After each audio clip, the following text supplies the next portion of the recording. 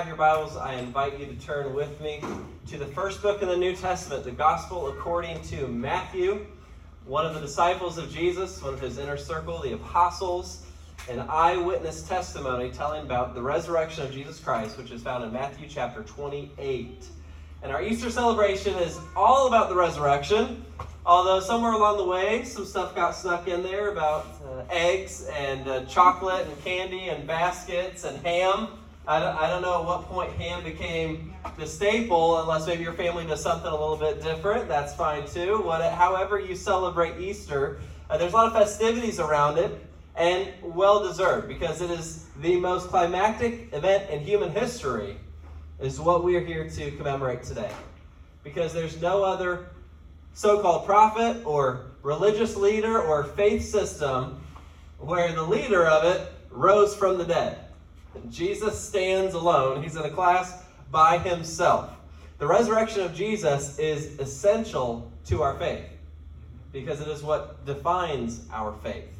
It defines our church. It defines the message that I'm sharing with you today. And we love Easter, and I love a story that was told by a pastor named Ed Ross, which was told to me by another pastor. So I've never met Ed Ross, but he told the story of when he went shopping with his daughter for her Easter dress.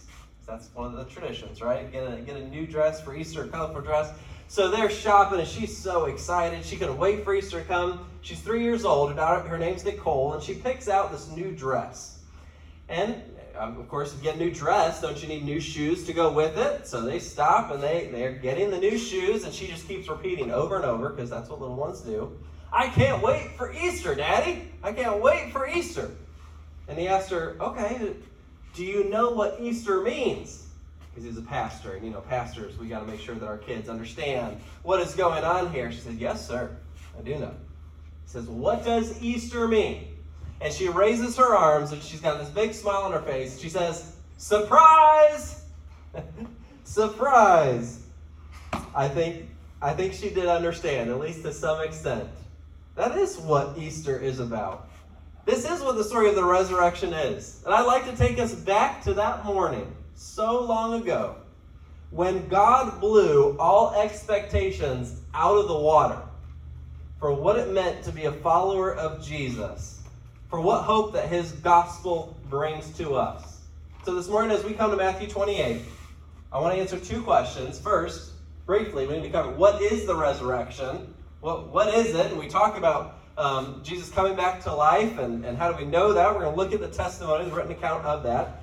We're going to look at the miracle, which, if you're not sure what a miracle is, God created natural laws to govern our universe and our world, our created order under his leadership. But sometimes, for his purpose and will, God intervenes and circumvents the own natural order that he has created to demonstrate his power that you and I do not possess, but God as creator does.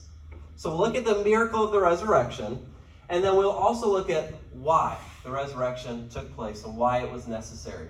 It's not just there for us to say, oh wow, what a cool story, let's go eat some ham. It's life-changing. And if I can share one main point this morning, it is this: the empty grave demonstrates the power of God to bring life to unexpected places. The empty grave demonstrates the power of God to bring life to unexpected places. Let me read the first 10 verses of Matthew 28. Now, after the Sabbath, toward the dawn of the first day of the week, Mary Magdalene and the other Mary went to see the tomb. And behold, there was a great earthquake. For an angel of the Lord, descended from heaven and came and rolled back the stone and sat on it. His appearance was like lightning, and his clothing white as snow. And for fear of him, the Roman guards trembled and became like dead men. But the angel said to the women, do not be afraid, for I know that you seek Jesus who was crucified. He is not here, for he has risen, as he said. Come, see the place where he lay. Then go quickly and tell his disciples that he has risen from the dead, and behold, he is going before you to Galilee. There you will see him. See, I have told you. So they, the women, departed quickly from the tomb with fear and great joy and ran to tell his disciples. And behold, Jesus met them on the way. He said, "Greetings." And they came up and took hold of his feet and worshipped him. Then Jesus said to them, "Do not be afraid. Go and tell my brothers to go to Galilee, and there they will see me." I could keep going. The whole chapter 28 tells us a whole lot about what happens next. But let's park and focus on those first 10 verses, because we're told those two questions, or the answer to those two questions. First of all, what happened at the tomb? Well, if you're talking about the natural events that everyone can agree on, and this absolutely happened, although you'll see also the supernatural clearly happened as well. But even an unbeliever will admit, okay, there was a man named Jesus of Nazareth, and he was killed around 30 or 33 AD and in Jerusalem, and he had a great following. He proclaimed to be a prophet. Well, the scripture narrative shows us that it was Jesus' enemies that sought to kill him out of rivalry, out of jealousy. They hated him. And Jesus was betrayed by a close friend named Judas, which is how they were able to come in the middle of the night and arrest him away from the crowds, because the crowds would not allow that to happen. He was put through a midnight trial. At first light on Friday morning, he was sentenced. Judgment was passed, and he was taken to the Roman courts, where Pilate, the governor of Jerusalem, of Judea, was pressured into putting Jesus on the cross. And as the ladies read earlier, he was then taken from the cross after he died, and he was laid in the tomb of Joseph of Arimathea, a wealthy man who owned this tomb, and no one else had been buried there. It was a new tomb. And Matthew, Mark, and Luke record the testimony that several women attended Jesus' funeral, and they saw where he was buried. They saw the body laid in the tomb. They saw the stone rolled over. They were there at the graveside service, you could say. And there was no doubt about where it was, because then the Pharisees went to Pilate and said, "Hey, we need some guards to guard this tomb to make sure his disciples don't try any funny business." Pilate says, "Okay, go make it as secure as you can." I love that phrase. Make it as secure as you can. So they roll this big stone over it, which weighed about 2,000 to 4,000 pounds. Not this little tiny stone. And even the latest research suggests that not only was the exterior round, but there was even a square notch cut in the back of it so it fit into the opening. So imagine how much strength and how many men it would take to put that stone in place after you have rolled it. It's the size of a car, pretty much, 1 to 2 tons. So those are the natural events. No one disputes that. Let's look at the supernatural events, which I believe we also should not dispute, because it's from the same record. In the wee hours of Sunday morning, the first day of the week after the Sabbath, there's a great what? Earthquake. And an angel of the Lord came from heaven. John chapter 20, verse 12 says that there were 2 angels. Matthew's just directing us to the one angel who speaks in his narrative. And these angels look like lightning. They're terrifying. And if you and I saw them, we would run for fear. We've never seen warriors like this. They don't exist in our dimension. They're from the heavenly dimension. And so the guards fall flat and they lay as dead men. And this angel, or 2 angels, just rolled the stone back. They didn't need 10 Roman soldiers. They had that strength. They did it. And it's a big deal that the stone was rolled away. Why? Because inside there's no body anymore. A dead man has come back to life. Physically and literally. Not just symbolically, although it symbolizes so much. Jesus came back to life. And here's what the angel says. Don't believe that Jesus is raised from the dead because I say so. It says, he is not here among the dead. He is risen as he said. Jesus said he was going to do this. And he did. That's what you put your faith in. The message of Jesus, the teaching of Jesus. This is what he said he would do. And then the eyewitnesses tell us that Jesus appeared to the women on the way. We read about that. He appears to the disciples in a locked room in the upper room. He appears to 2 disciples on the road to Emmaus. And Acts and Corinthians tell us that he appeared to hundreds more. He appeared to his own family turning even his brothers who were skeptics into believers. That's power. That's proof. And if you're a skeptic and you're a doubter, you know someone who is, and you say, I just find this too hard to believe. I've never seen someone raised from the dead, and that just doesn't happen. I agree with you. It doesn't just happen. But think with me. If you have a brain, and I think you do, you know that there is design and a creative mind behind all of creation. There is order, there is structure, there is a reason we are here. If God could create all of this, is it really that hard to think that he could raise someone from the dead? I mean, I wouldn't even be here or have breath if it was not for God. And if you're a skeptic, I encourage you, look at these first-hand witnesses, this eyewitness testimony, and if you were on a jury and you had to believe these disciples who one day were terrified, locked in a room, denying Jesus, scared for their life, and the next day they're out preaching in the streets, identifying with Jesus and saying he rose from the dead. You look at that testimony, or you look at the guards who say, well, the disciples stole the body, and that's why the tomb is empty. Wouldn't you want to ask them, well, how did they steal the body? Well, we were sleeping. You were sleeping. And your shift was only 3 hours long, because Roman guards took shifts through the night. Only 3 hours. Okay, let's say you were sleeping. You didn't hear that big stone get rolled away? And then how do you know it was the disciples that stole the body if you were in fact asleep? Why didn't you pursue them? Is that not your whole job? You could call a whole garrison of Roman soldiers right there in the city. Pursue those disciples, put them on the cross because they're guilty of what you're accusing Jesus of. It just doesn't add up. Jesus rose from the dead. There's no other logical explanation, and even though it is miraculous, God is fully capable of doing so, and he did because he said he would. So why did Jesus rise from the dead?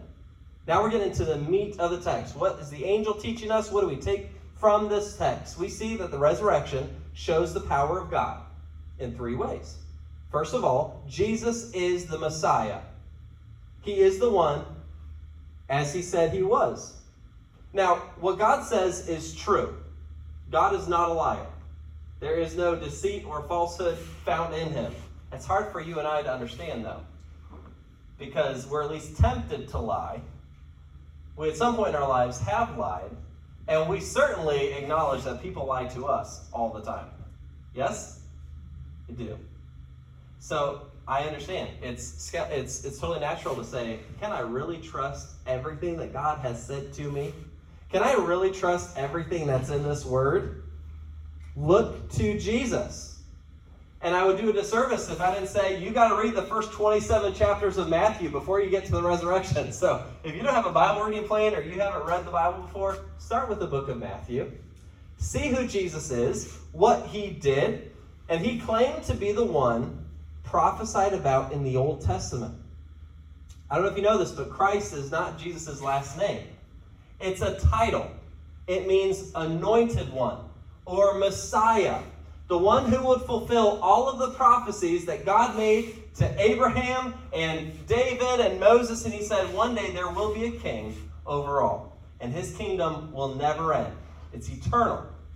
It does not die. Okay? But he also will come and he will suffer as a servant, and he will be whipped and he will be beaten. Jesus was whipped. Jesus was beaten. Jesus was killed on the cross, even though he was innocent. But if he would have stayed in the grave, we have no hope that his kingdom will never end. Because it did end, right? At least that's what the disciples thought. That's what the Pharisees thought. But God is the God of the unexpected. And Jesus told his disciples over and over, I will die and I will rise again. I will die and I will rise again. And what happened with the disciples? In one ear and out the other. Just like it would with you and I. Let's be honest. I've never seen that before. Surely Jesus is just speaking metaphorically here. To really come back from the grave? Yes, because Jesus is God in human flesh. He says, I have the power to lay down my life and to take it back up again. And I couldn't help but notice this example in Matthew 27:51. When Jesus dies, there's an earthquake. that shakes all of Jerusalem and makes everyone notice, even the Roman centurion, oh snap, truly, this guy is the Son of God. I don't know anything about the Old Testament. I don't know anything about this Messiah, but that guy's the Son of God. I can tell you that right now. The earthquake when he dies. What happens when he rises from the dead? Another earthquake. Because for the Son of God to step back into the fabric of time and space and this world changes everything. Shakes things up, physically and symbolically. So come and see the place where he lay. The gospel of God is not blind faith. There is proof. I have been to Jerusalem. I have seen these places as described in the New Testament and the Old Testament.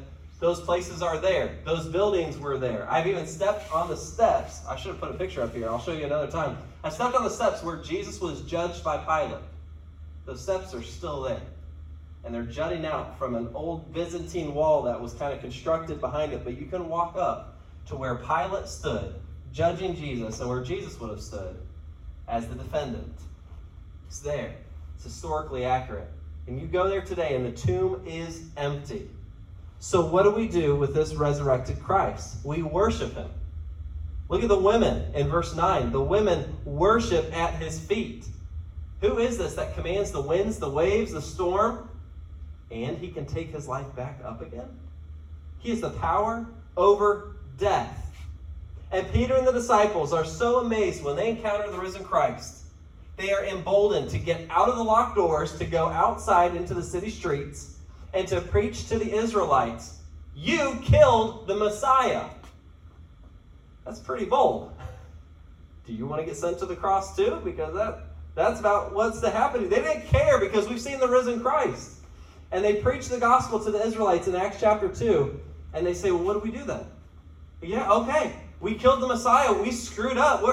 We're a bunch of messed up people. What do we do now? Here's how we respond. We repent of our sins and be baptized, every one of you, in the name of Jesus Christ, for the forgiveness of your sins, and you will receive the gift of the Holy Spirit. There it is. Repent and believe. Jesus is alive, and he saves all those who hear his word and trust him. That's why we talk about faith so much. Faith is not blind, not even a little bit. God has proven that he is trustworthy. And the record is here to prove it. And the Spirit testifies inside of us. We know this is true. That's why we're here. That's why we're listening. We know this is true. We step forward in faith because God is at work in us. But faith is not based on my righteousness, my goodness. Because I'm a pastor, you think that's what saves me? Or you think you're a good person, you think that's what saves you? No. Romans tells us we are justified by grace, God's gift, his son Jesus, and we're justified by faith. God gave a gift. Do you believe and receive it? Or do you think, thanks for the gift, but I also need to try to do good works to get into heaven? It doesn't work like that. Either Jesus is the risen one and has power over all, and God keeps his promises, or we have to add on to that. We don't. Put your faith in God and in his gospel. It's okay if you came in here today expecting not a whole lot to happen. You hear a nice message, you're part of worship service, it's Easter Sunday, you go home, and your life stays the same. Those women came to the tomb expecting to find Jesus' body there. It's okay to come in with just ho-hum expectations. Maybe God's up there, maybe he's not. But once you recognize that Jesus is the risen Christ, you have to do something with that. Either you accept him or Jesus is a liar. Because you're saying he has not risen as he said. Which is it? Is Jesus the liar or am I? And I need to repent of that. I don't get to have it both ways. If you have put your faith in Jesus, you have his Holy Spirit inside of you. Are you daily walking in light of that joy? Is his peace covering you? Are there parts of your life that you're keeping compartmentalized and tucked away and hidden from God? You want to do your thing? And no, Jesus is the Messiah. He is Lord over all. He is the one who was promised. He is the one who's coming back. So I encourage you, don't do a religious game. You come to worship and you act like a Christian, but in your heart, Christ is not Lord. Turn fully to him. Be fully devoted to him. Because he was fully devoted to us all the way to the cross. The empty grave is a victory cry, and I want you to know the victory and the joy that comes in every part of your life. Here's another thing that Jesus did that shows the power of God.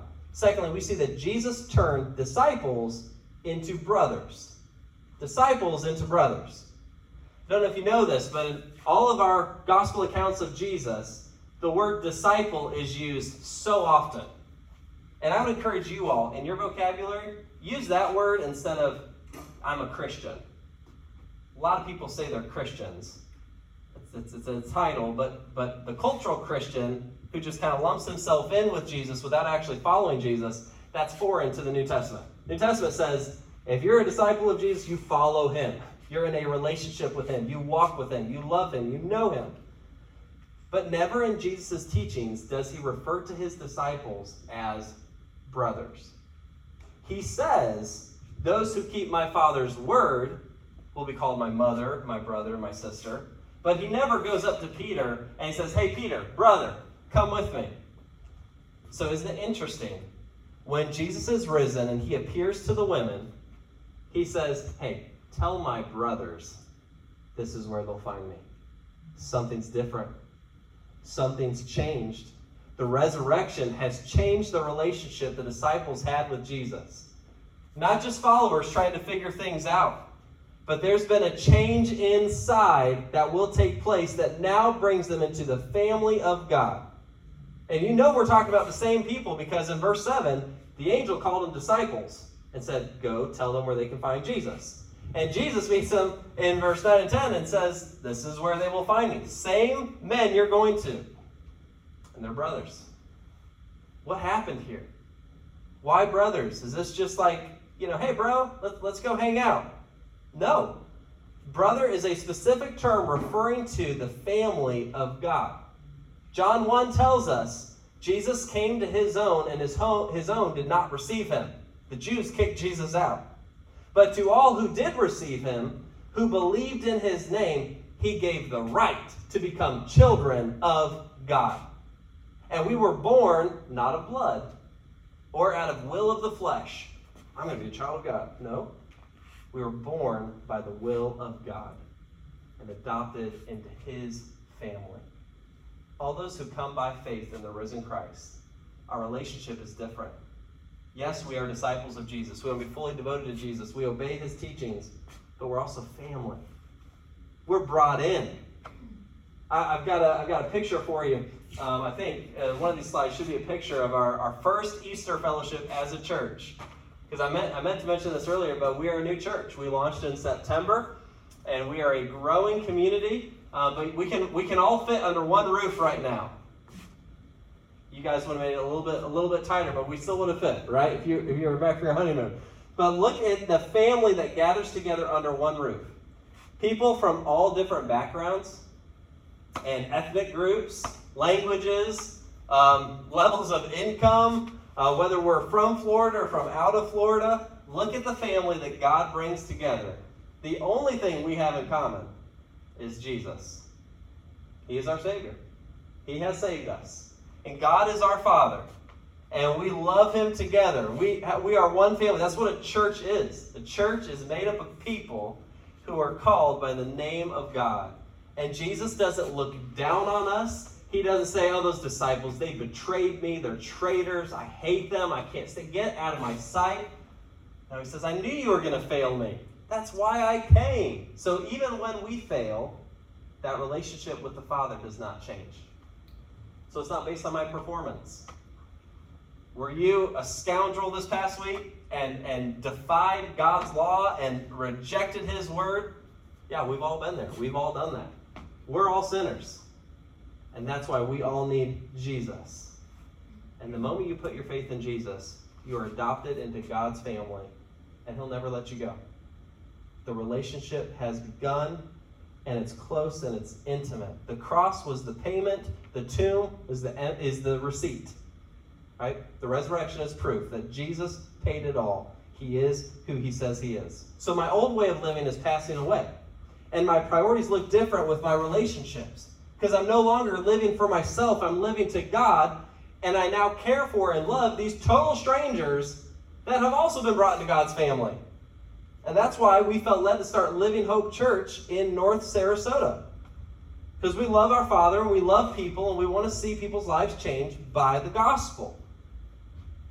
And one of the reasons we felt led to start a church in North Sarasota is because there's so many people that could care less if Jesus rose from the dead. They could care less if God wants to be their Father. They're here for a good time. They're here to get their career going, get their business off the ground, to relax by the beach. I'm not here for spiritual things. I'm not interested. You know what? Those are the people I want to reach with the gospel. Because you don't know what you're missing out on. Let me tell you the best story you've ever heard. But if Jesus didn't rise from the dead, I have no good news to offer them. Because there's no money in the account that I'm offering them. I heard someone say in a song lyric the other day, before the cross, we were saved on credit. After the cross, we were saved on debit. His grace, his blood's covered everything. I don't care what you've done. I don't care how far you've run from God. I don't care what you've said about him. How many times have you cursed his name? You know what? It's all covered under the blood of Jesus. Put your faith in him. Repent. Be baptized in his name. And you will have the same Father that we do. Here's the third demonstration of God's power, and I'll be done. Jesus rose to demonstrate the good news is for all people. It's for everybody. Not just the disciples. Not just you people that were raised in a Christian background. The good news is meant to go out to all. Look first at the angels. What's an angel? It's a heavenly being, but the word angel means messenger. So this angel is coming, because he is a witness. He has already seen the resurrected Christ. He's in heaven. He's ascended. And then he came back from the grave. The angel's seen it all. While everyone else was sleeping and couldn't even see it because they were in the earthly realm at the moment, the angel says, this is what's happened in heaven, and it has now entered into earth. It's entered into your realm. I'm here as a messenger. I'm here as a witness. All the heavenly hosts will know this. And I'm going to roll back the stone, not so Jesus can get out, but so we can see in. He is risen. The grave clothes are there, but Jesus ain't. He's gone. And then the angels pass on the good news to who? A couple of women. Where are the disciples? Disciples aren't there. Of course, the women were disciples, but I'm talking about the 11 that were still remaining because Judas killed himself. They're locked in a room somewhere. But these women came expecting to find the body and to wrap him up, put some more ointment on him and to mourn some more. And one of the women, her name was Mary Magdalene, and Luke chapter 8 verse 2 tells us that this lady used to be demon-possessed. She had at least 7 demons in her. But in the Bible, the number 7, that's like a number of completion. So it's possible that is a metaphorical number referring to the fact that she was just dominated and controlled and abused and afflicted by satanic forces.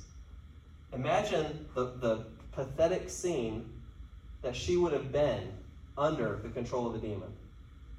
I don't know if you've ever seen someone demon-possessed. It doesn't happen as often today as it did in Jesus' day because Satan was really trying to distract from what Jesus came to do. But it does happen today. And it's terrifying to be around someone who's possessed by a demon.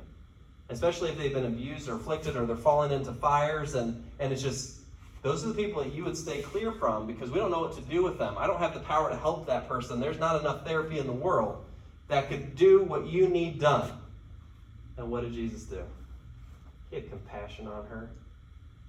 He brought those demons out, changed her life, and now she is a devoted follower of Jesus. Jesus does the unexpected. And Chris and Nadia read the scriptures for us, and I asked them to, thank you ladies, because I love that when the men are hiding, Jesus will tell the women. He'll show them. He'll bring them in.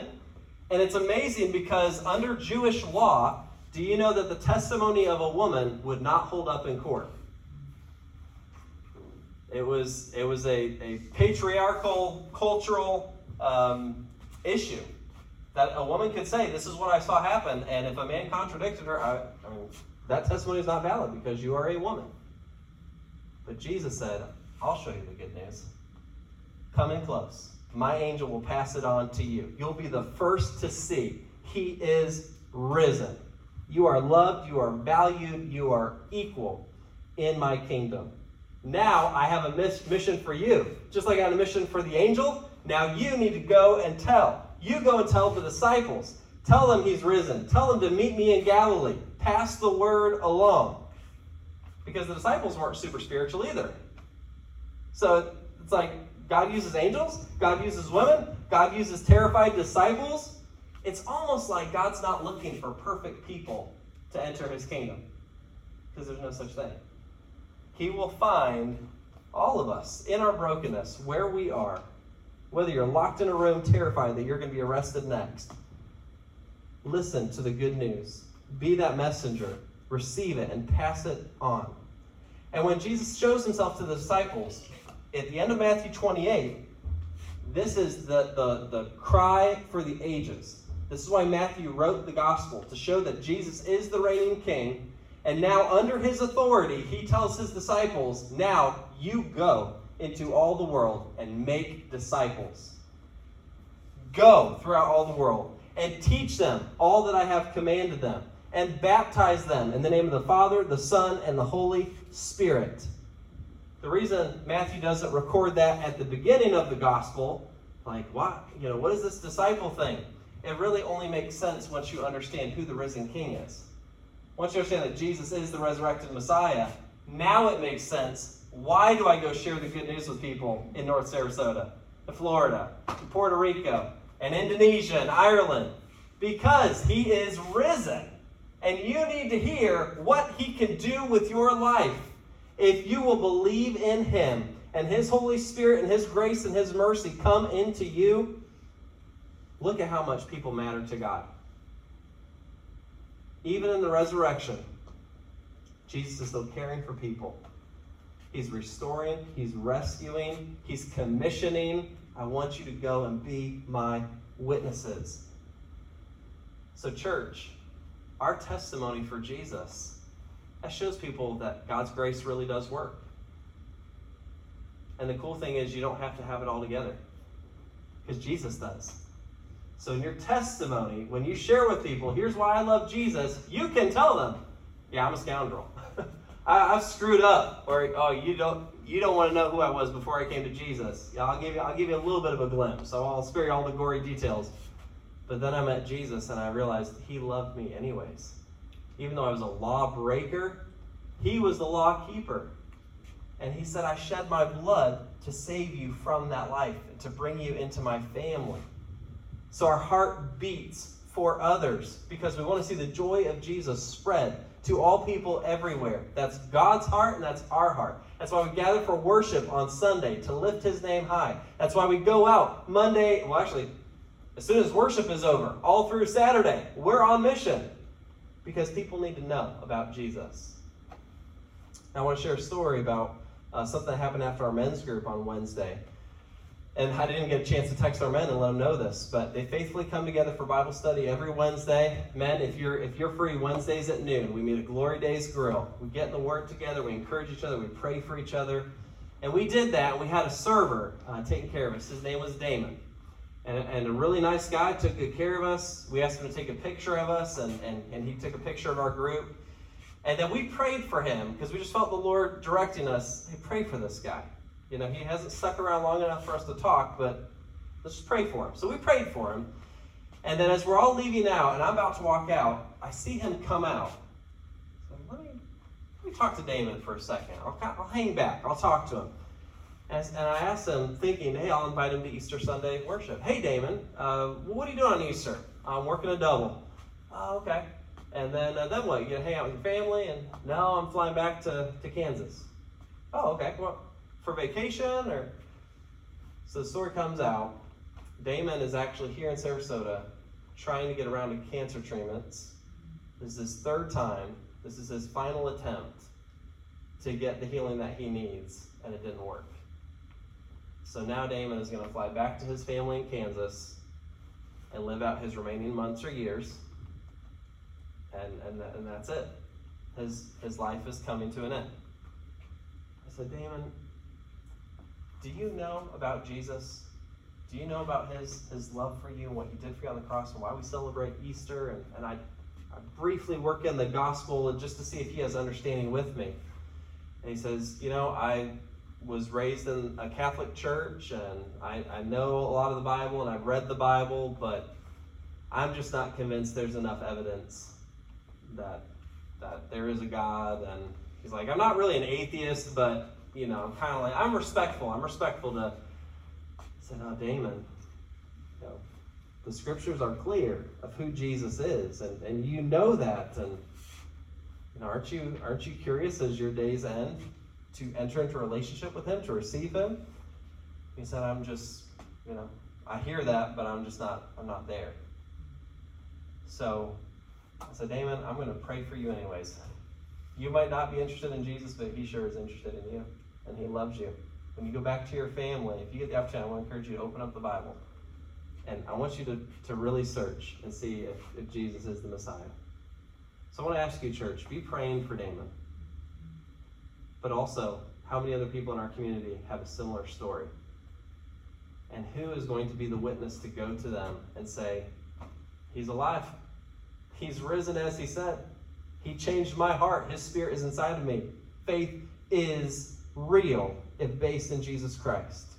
The empty grave shows the power of God and brings life to unexpected places. I want to invite the worship team up here. And if someone wouldn't mind, Alexis is going to come up. I want us to think about the resurrection this morning as if you're in a timeline. Here we are, in the here and now. At some point in the past, 2,000 years ago, the historical reality is that Jesus rose from the dead. And as we look forward to the future, we know that he's coming back and will set his kingdom in a new heaven and a new earth, and all those who are in Christ and in the family of God will reign with him. So I want you to think, mind the gap between past and future. How does the resurrection of Jesus Christ change your life today?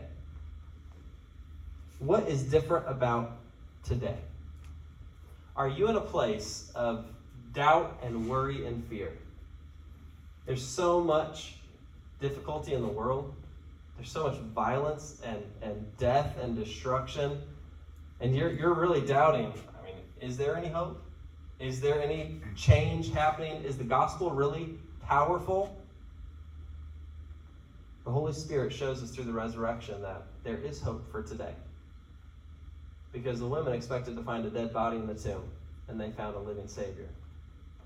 And I don't know what you came in expecting to find today, but you can find that same truth for yourself. If you're overwhelmed at the darkness, ask Christ to show you his reality. Ask him to restore your joy. I can't do it, even as the messenger. You have to look in the Word of God for yourself and search your heart to know that the Spirit is telling you this is the truth. And Christian fellowship is something that only happens to those who put their faith in Christ. And when we do, we get a glimpse, a taste of what's still to come. You find people who love you for who you are and will be there for you and will meet your needs. And we're just a little taste of our Heavenly Father who has done all of that and more for us. Maybe you're here this morning and you've made some really bad decisions in your life. I know I have. A terrible decision maker. You've got regrets, you got maybe debt, you've got broken relationships and impulses that got you in a bad place. The cross and the empty tomb say, today's a new day. Look to Jesus. He restores. He rebuilds. He will give you a new foundation that's built on him and his promises. So even if you screwed up 1,000,000 times over in the past, put your faith in him today. He helps you in the gap as we await his coming. And are you living your life as if Jesus has the power and not you? I've heard it said that prayer is how you get things done. You can plan your week out, but if we don't spend time in prayer, where's the power really in our Christian walk? Let our power be found in Jesus, the risen Savior, the God of the unexpected. And this morning, I want to invite you to meet with Him right here, right now. After we're done singing, Pastor Dennis and I will be in the back. Our church family will be around. If you have questions about King Jesus, His gospel, how do I put my faith in Him? You know, I put my faith in Him. I need to be baptized. I need to join a local church and a family and really be devoted to Jesus and His ways. We're here for this. Let's talk. We love you. The good news is not for ours to hold on to ourselves, but to give to you as well. Let me pray for you wherever you are spiritually. And if we can be help with that, we will be happy to serve you.